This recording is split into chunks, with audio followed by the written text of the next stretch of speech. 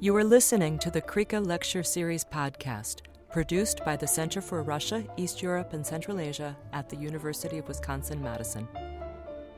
This and other Krika podcasts are available on SoundCloud and iTunes. For more information about Krika's lecture series and public events, visit our website at krika.wisc.edu. Sean Roberts. Dr. Roberts is an associate professor of the Practice of International Affairs and the director of the International Development Studies program at the George Washington University's Elliott School of International Affairs. Dr. Roberts is an anthropologist who has studied the Uyghur people of China and Central Asia for 30 years, writing his dissertation on the Uyghurs of the China-Kazakhstan borderlands, while a PhD candidate at the University of Southern California.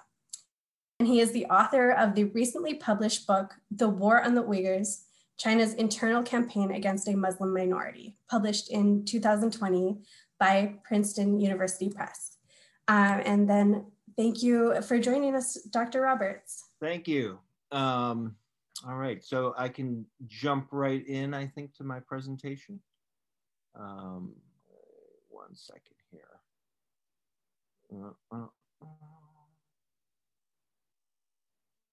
Quickly spin this back up to the top. All right. All right. So, as was said, I have a recently published book called The War on the Uyghurs, China's Internal Campaign Against a Muslim Minority from Princeton University Press. And a lot of what I'm going to talk about, but in much more detail, is in that book. I want very briefly, but I have a feeling this audience should be pretty aware of some of the things happening in the Uyghur region of China now and since 2017. But I'm going to begin with a little bit of discussion of that.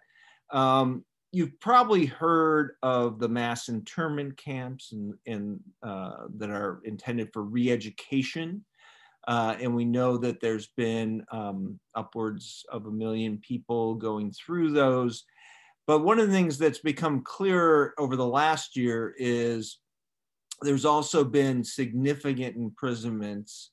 And starting right from the beginning in 2017, 2017, I think, had a 700% increase in arrests over 2016. And that had already been increasing since 2009 in the region. And that pretty much continued until very recently. In 2020, we've kind of come back down to 2016 figures. But those imprisonments have in particular focused on intellectuals and elites, people who are kind of the people involved in the maintenance and production of culture. And I think it's important to kind of understand that not everybody who is in a carceral facility in the region is actually in an internment camp. Some of them are just in prisons. And they've been sentenced very long sentences for political crimes. And you probably also know about the mass surveillance, but I think probably the most important part of this mass surveillance in the region to know about is the database that the state has been producing that tracks essentially different Uyghurs' behaviors, their history of different things, both through electronic surveillance and human surveillance, but it provides, if you're familiar with the Soviet concept of kompromat, where the state used to keep files on people, these are now all files that are electronically accessible at a checkpoint, for example. And so a lot of people being flagged through that database has sent them to jail or internment. But I want to kind of talk about those two aspects as cornerstones of a complex of destructive policies. I think that the camps, prisons, and mass surveillance create a situation where those not incarcerated have no possible recourse of resistance. Any resistance in any form can be detected by mass surveillance, and it can result in internment or imprisonment. So it's a very strong deterrent. And this allows the state to remake this region and its people at will without any sort of resistance, while at the same time leaving kind of the enough doubt and illusion of volunteerism. And some of the things that the state's been doing is basically involving forced or coerced assimilation. There's lots of different ways this is done. It's done through the active suppression of Uyghur cultural expressions and language for those outside institutions. There's a program of coercive mixed ethnic marriages, where essentially turning down the hand in marriage of somebody from a different religion or ethnic group can be considered a sign of extremism. Increased mandatory Chinese language in schools, and in particular, a proliferation of boarding schools for children, and coerced participation in Han holiday celebrations and suppression of Uyghur holidays. And we also see some transformation of village life through these different policies. There's also attempts to remove signs of Uyghur cultural legacy in the region. And this involves both demolishing or repurposing mosques for tourism and destroying religious shrines, as the picture from the previous slide shows.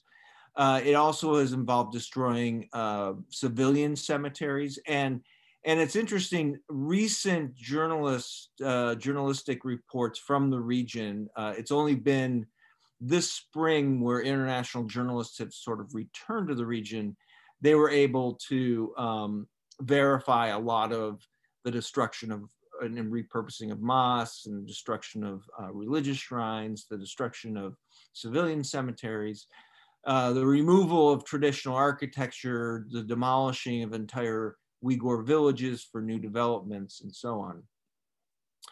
And in addition, I think a very important aspect of this complex of policies is the large coerced residential labor programs, which is one of the things that gets this entire crisis involved in global supply chains. So there's been documented that some people have been graduated from re-education camps and sent into these programs. But it's important to note that these programs are also active among rural residents writ large. And there's an attempt to essentially bring Uyghur farmers out of their villages and proletarize them into factory workers.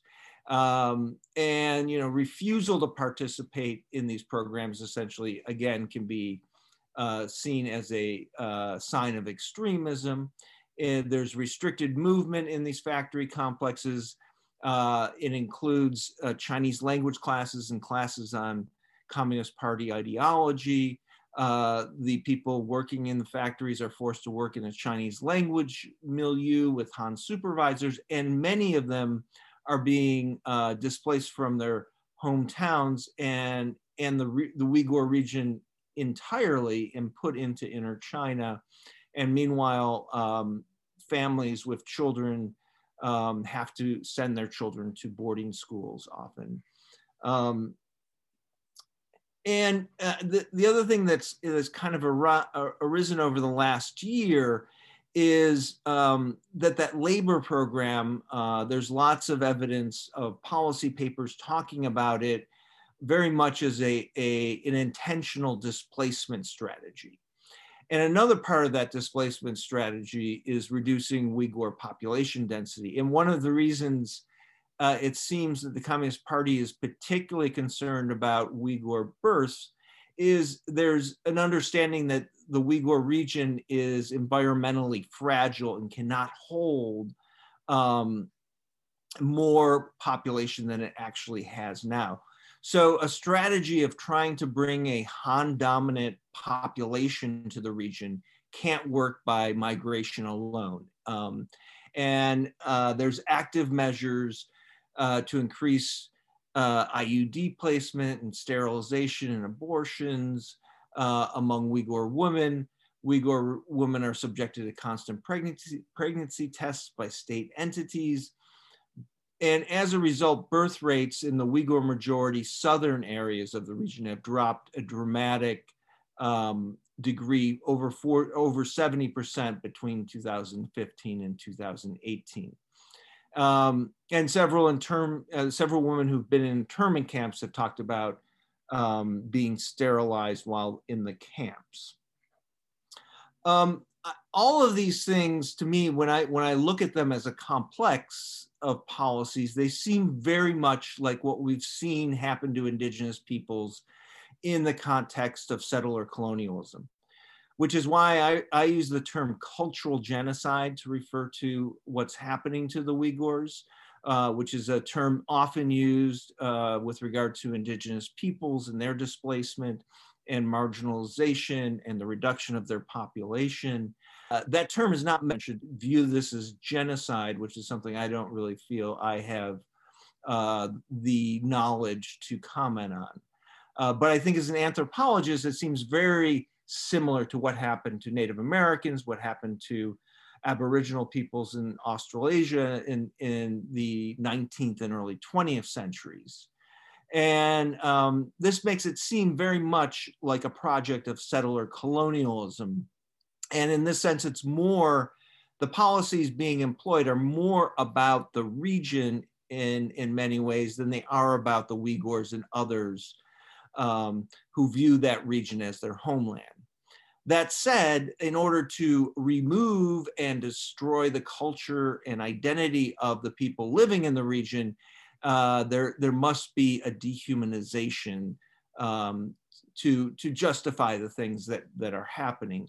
But I see that the main aim is to remake this region as an integral and generic part of the People's Republic of China and a part of a society steeped in Han-based culture, most likely for service as a major hub in the Belt and Road Initiative.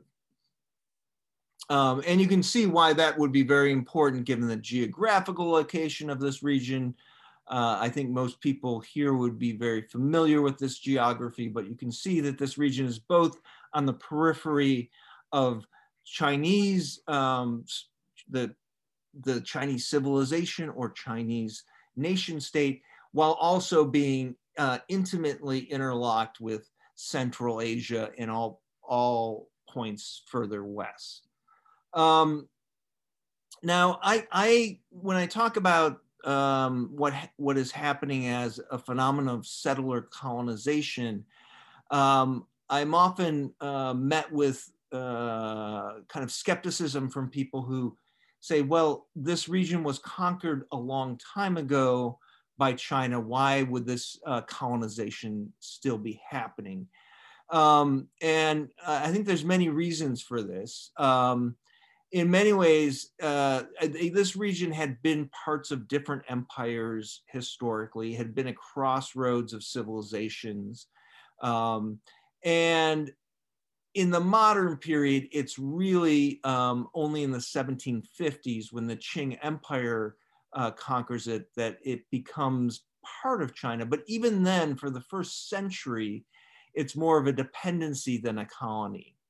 And then in the 1860s, the Qing Empire loses control of the region, comes back in the 1870s and 80s, and it establishes control and really makes it much more of a colony, driven by a Confucian civilizing mission. And there's a recent book by Eric Schlüssel that talks about this period and the degree to which it mimics a lot of the same phenomena you see in European colonization at that time in the late 19th century. After the fall of the Qing Empire and until 1949, it's loosely controlled by central Chinese states, and it's ruled in a variety of manners by various Han governors. In fact, there's one period there where the Han governor actually has more allegiance to Moscow than to Nanjing, and it essentially becomes kind of a a client state of the Soviet Union during the 1930s. It's for those of you who are interested in trying to understand how the People's Republic of China has related to this region, there's a new book by David Tobin that I'm in the midst of reading to try to do a review of, who really does a great job of expressing how there's this contradiction in the People's Republic of China's attitude towards this region. It's both a part of this ideal of a socialist multi-ethnic state, both the region and the people, but at the same time, there's this persistent kind of trope of it being a frontier of Chinese civilization inhabited by barbarians. And I think this is a very difficult marriage, but has a lot to do with why this region has not been more fully integrated until recently. And through the 1970s, it was really treated as a frontier in buffer zone against Soviet influence. In fact, in the Cultural Revolution, for example, the region was kind of spared some of the biggest excesses of the policies of that time, to ensure that there was stability in the region and that the Soviet Union could not try to exploit any kind of instability. And then in the 1980s, there's a brief experimentation, I think, of the party during this kind of liberalization period of trying to find a way to integrate these people and this region as part of a multi-ethnic, multicultural state. And that starts to be rolled back with the Tiananmen Square massacres, with the fall of the Soviet Union as well. And so in the 1990s, we really see an urgency in terms of the Chinese party state to integrate this region more robustly. And at the same time, this integration over the last 30 years has been very difficult, and it's been plagued by this same problem of this contradiction in the way China sees this region. And I talk about that in my book, excuse me, in terms of being kind of a central contradiction of colonialism, where the colonizing power wants to assimilate the colonized, but at the same time can never accept them fully into the state. And that, I think, creates a lot of the tension that has bubbled up over the region in the last 4 years. At the same time, it's interesting to view that period in the context of what was happening globally, and in particular in the context of the global war on terror. So first of all, I think that the idea in terms of the Communist Party's idea of how to integrate this region was very modernist and was very related to their Marxist roots, or at least the Chinese kind of interpretation of Marxism.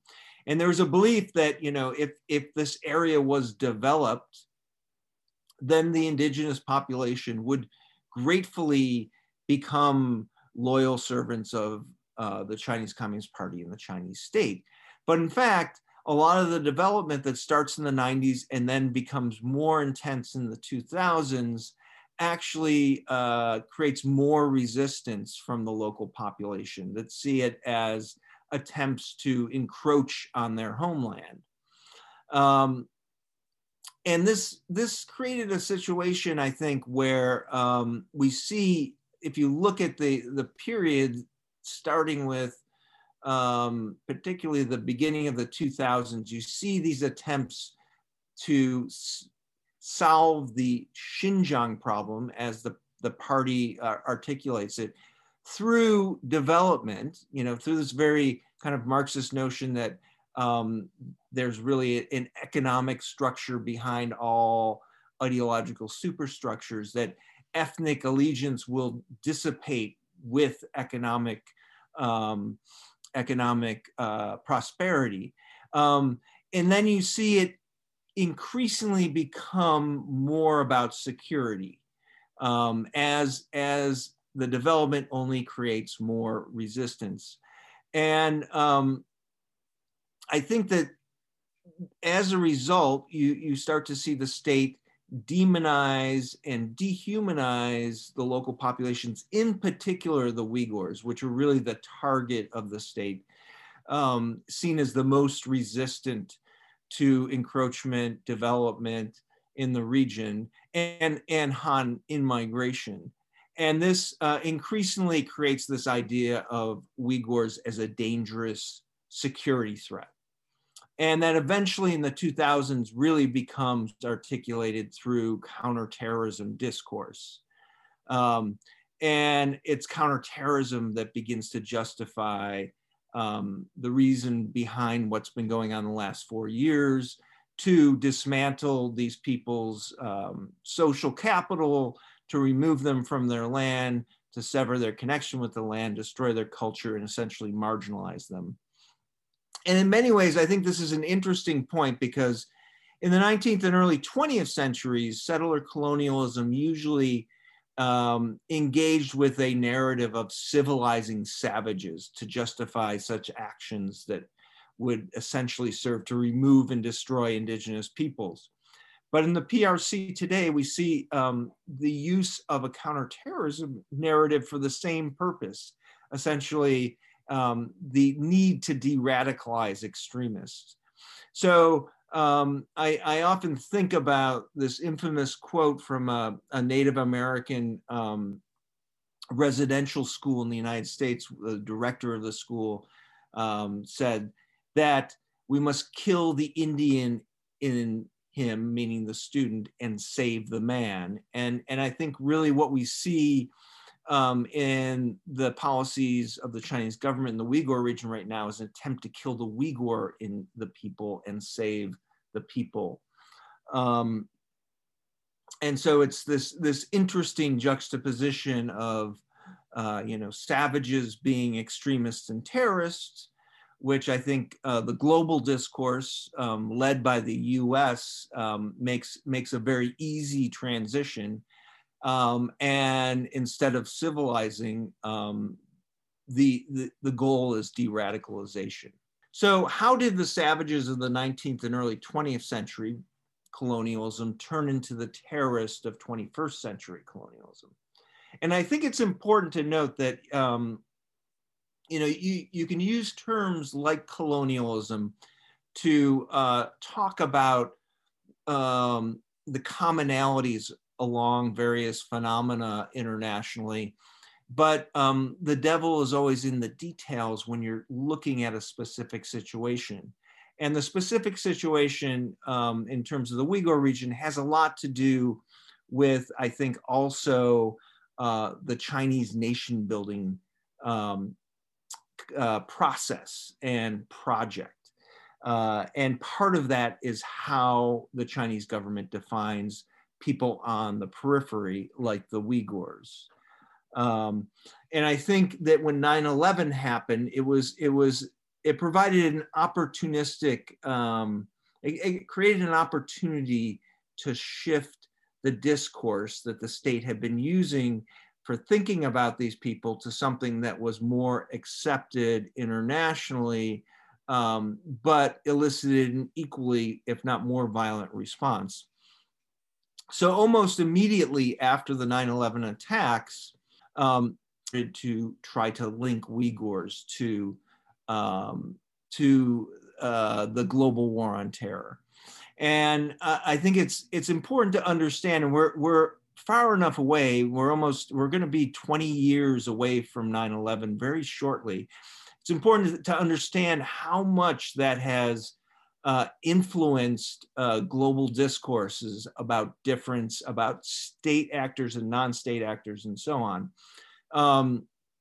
The global war on terror portrayed terrorists as evil and danger incarnate, and used that as a justification to suspend the human rights of anybody labeled such, you know, so the Guantanamo Bay detention facilities are a perfect example of this. The US felt no need to officially convict people or call them prisoners of war because they were terrorists. They were just had to be contained. And also, as I think, because terrorists were non-state actors, it was assumed that waging a war against them did not require adhering to any internationally accepted rules between states.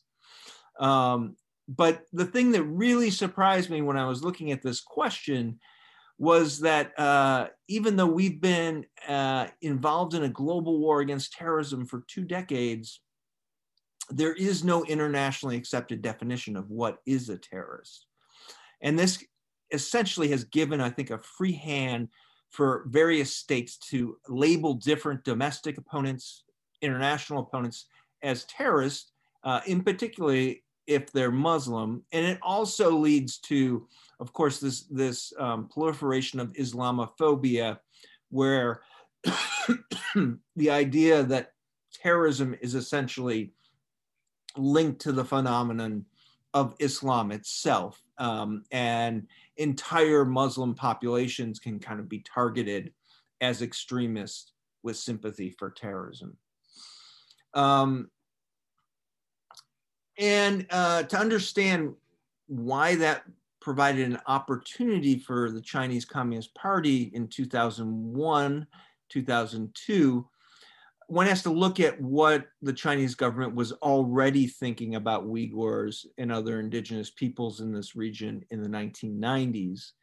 So the 1990s, as I mentioned before, begins with the Tiananmen Square massacre, but then it quickly is followed by the fall of the Soviet Union.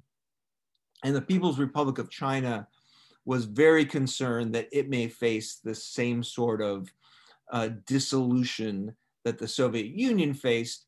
And as a result, it became obsessed with the issue of separatism on the periphery. And in particular, these areas, and I would say that the Uyghur region, just like Tibet and Mongolia, has this ambiguous relationship with China, where the Chinese state, on the one hand, tries to suggest that these regions have always been part of a multinational state or even civilization, but at the same time, it views these regions as the periphery, a frontier of civilization, and inhabited by barbarians.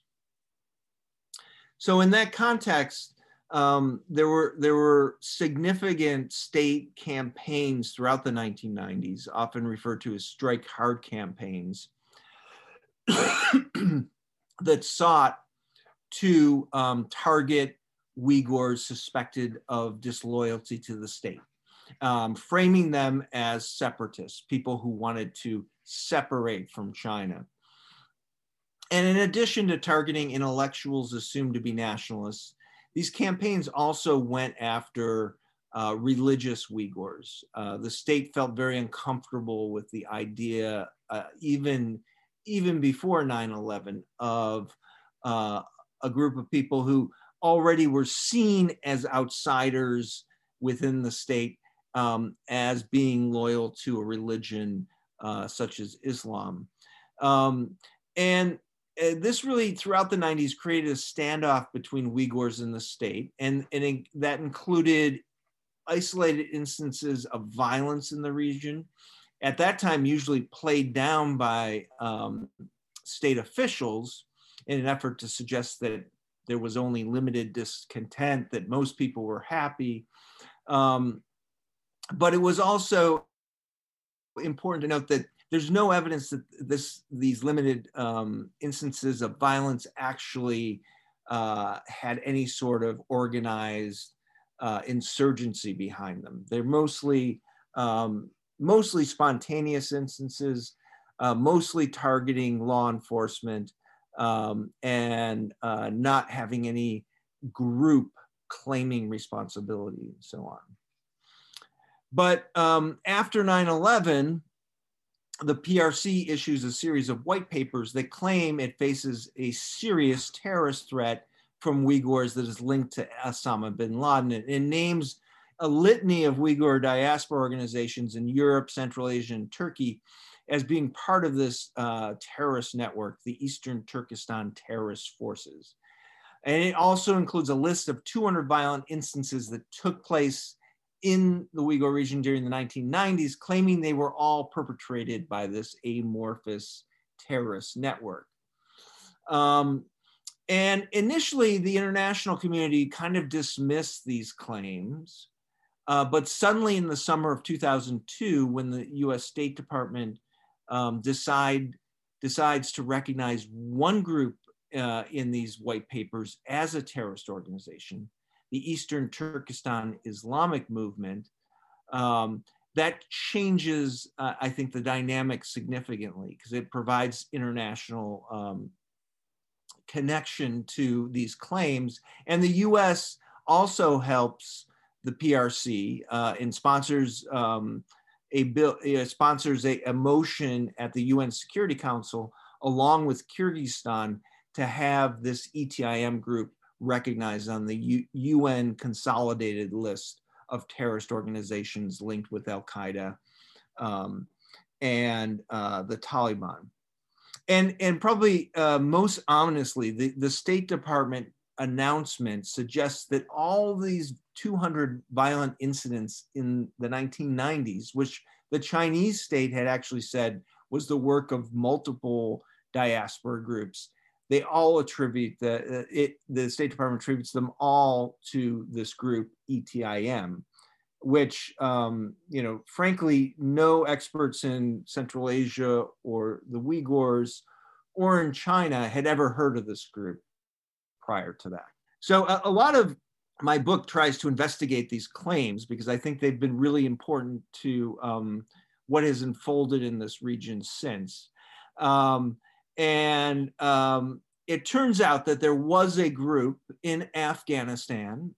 It didn't call itself the Eastern Turkestan Islamic Movement, that existed between 1998 and 2003. But this group was very small, under-resourced, and it was more a vision of one person, this person, Hassan Massoum, pictured here, who wanted to create a religiously inspired war of independence in the Uyghur homeland. And there's no evidence to support that it had support from Al-Qaeda. And in fact, there's some evidence that the Taliban held the group in check at China's behest. And probably most importantly, there's no evidence that this group or those associated with it had ever carried out any violence anywhere, let alone in China, let alone 200 incidents during the 1990s in the Uyghur region. And its organization ends with the death of its leader at the hands of the Pakistani military in 2003. And just a year before that, it's useful to note that he calls into Radio Free Asia's Uyghur service and condemns the 9/11 attacks and asserts that he has no links with Al-Qaeda.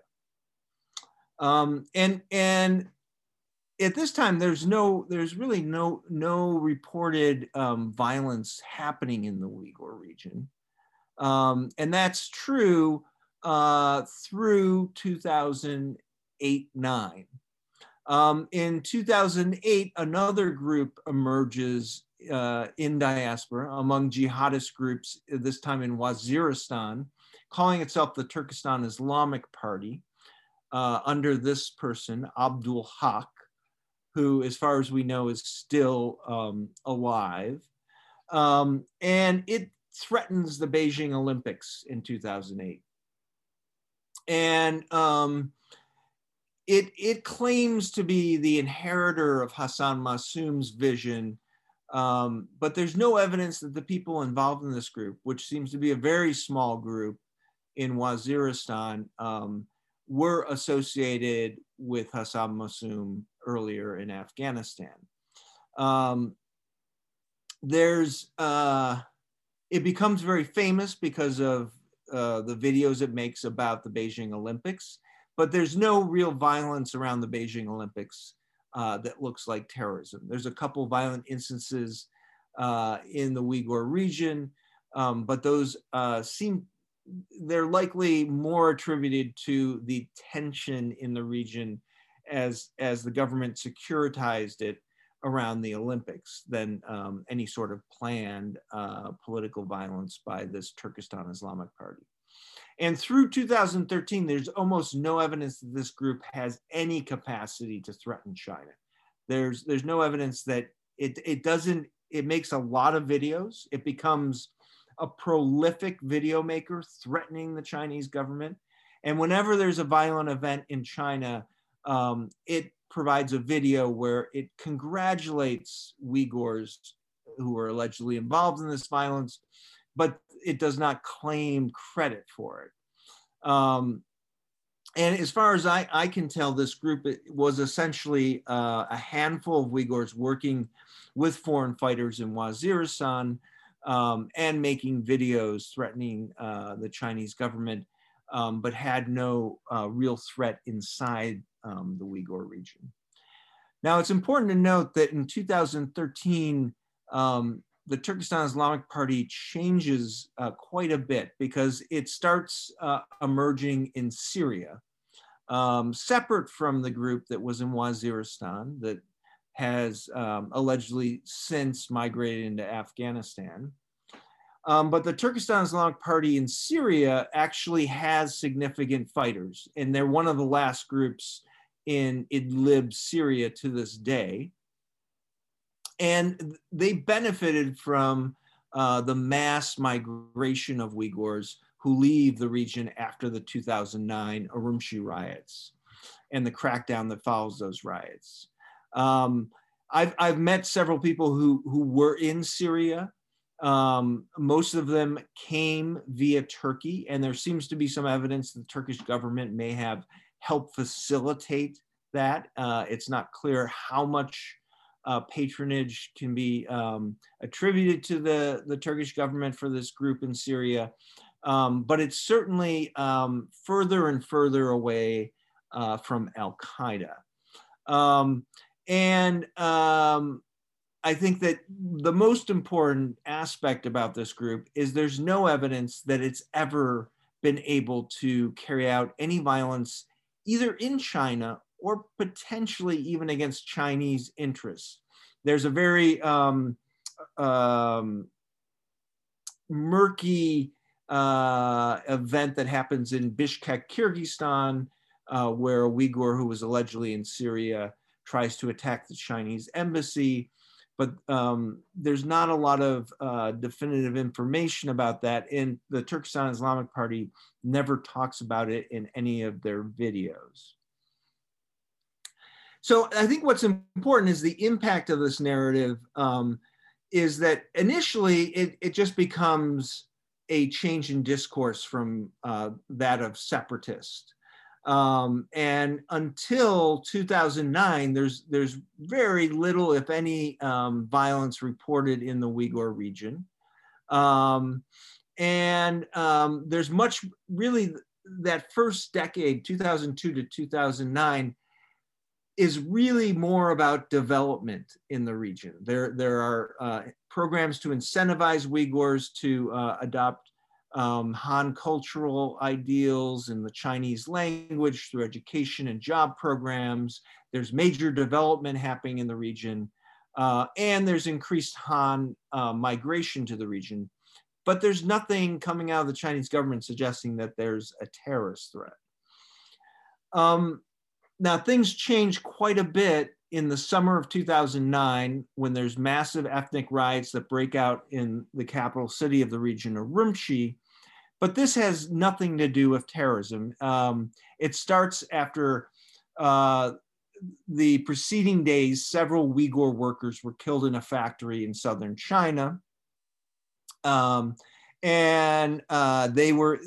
suggestion was that rumors had been on the internet that Uyghur men had raped Han woman in the factory, and this led to kind of a pogrom against Uyghur workers. And there was not much done to serve justice. And so there was a protest plan by university students calling for justice. And security forces essentially cracked down on this protest violently. And what happens after that is kind of unclear, but it merges into street violence and ethnic violence for 3 days, essentially, including both Uyghur on Han violence and Han on Uyghur violence. But it's very obvious this has nothing to do with terrorism. It's spontaneous, it's passionate explosion of anger and violence that I think is from the tension of development and migration and has nothing to do with Islam, extremism, or terrorism. But essentially after that, the state blames Uyghurs, and they blame in particular religious Uyghurs in the rural South. And there's a very significant crackdown in this region that essentially puts religious Uyghurs under house arrest. Scores of people disappear, hundreds are arrested. And as that is unfolding over a year's time, it starts to be met with resistance from Uyghurs. And the state, every time this happens, characterizes it as terrorism. And this begins a cycle of escalating violent repression, resistance repression, going around and building on itself. And it's basically between law enforcement and rural Uyghurs. And things begin to fall apart after that. We start to see more of this violence proliferate. More of it seems to be political violence from the side of the Uyghurs, and there's probably 4 instances of violence that could essentially be characterized as terrorism that happened in 2013, 2014. And at the same time, you have a mass exodus of Uyghurs, especially from the south of the region, who are under significant pressure from security and development and migration. And thousands of Uyghurs flee using borders into Southeast Asia and human trafficking networks, and with the hopes of getting to Turkey. And some of these there are diverted into Syria. So 2014, I really see as probably more important than we realize today, because the state begins this People's War on Terror, which seems to be the prelude to what's happening now. This particularly targets rural and religious communities, but it generally limits public expressions of religiosity. And it's had less attention because I think Uyghur elites were not really targeted in this, with the exception of some very important examples, such as the life sentencing given to the economist Ilham Tohti, who was accused of being a separatist at this time. But the infrastructure for what's about to happen gets put in place already in 2014. Essentially, regulations criminalizing many aspects of Islamic practice outside of state-sponsored religious institutions. You start to have the beginning of the mass surveillance system, and you also have the procurement for this database happening. And you start to see several efforts by the state to beta test many different models of re-education. And then 2017 to the present, we essentially have the situation that we see now. And that really begins with a campaign against Uyghur party officials and secular intellectuals, university professors, and so on, claiming that they are two-faced party members, that they are tacitly supporting terrorism and extremism or not opposing it enough. But at the same time is when we start to see people disappearing into the mass internment re-education camps. So in conclusion, I believe that the actual motivations for what the PRC is doing to Uyghurs and other indigenous peoples in the region is about development and the settlement of the Uyghur homeland by Han, particularly in its southern reaches. But the global war on terror helped to accelerate the state's tactics for doing this.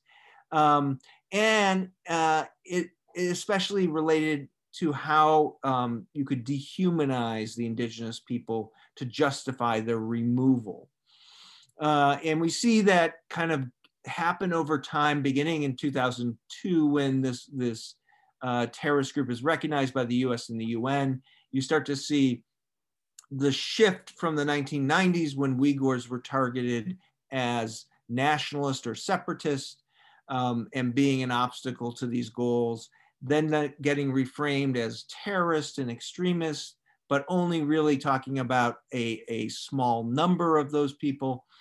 Then moving towards Islam as the vehicle of extremism and terrorism, and ending up essentially by profiling the entire Uyghur and related peoples and their entire collective identity as being a force against state plans. And I think it's just the last point I want to make is that even though I think that terrorism is not why this is happening, I think that many officials, particularly lower level officials, have internalized that narrative.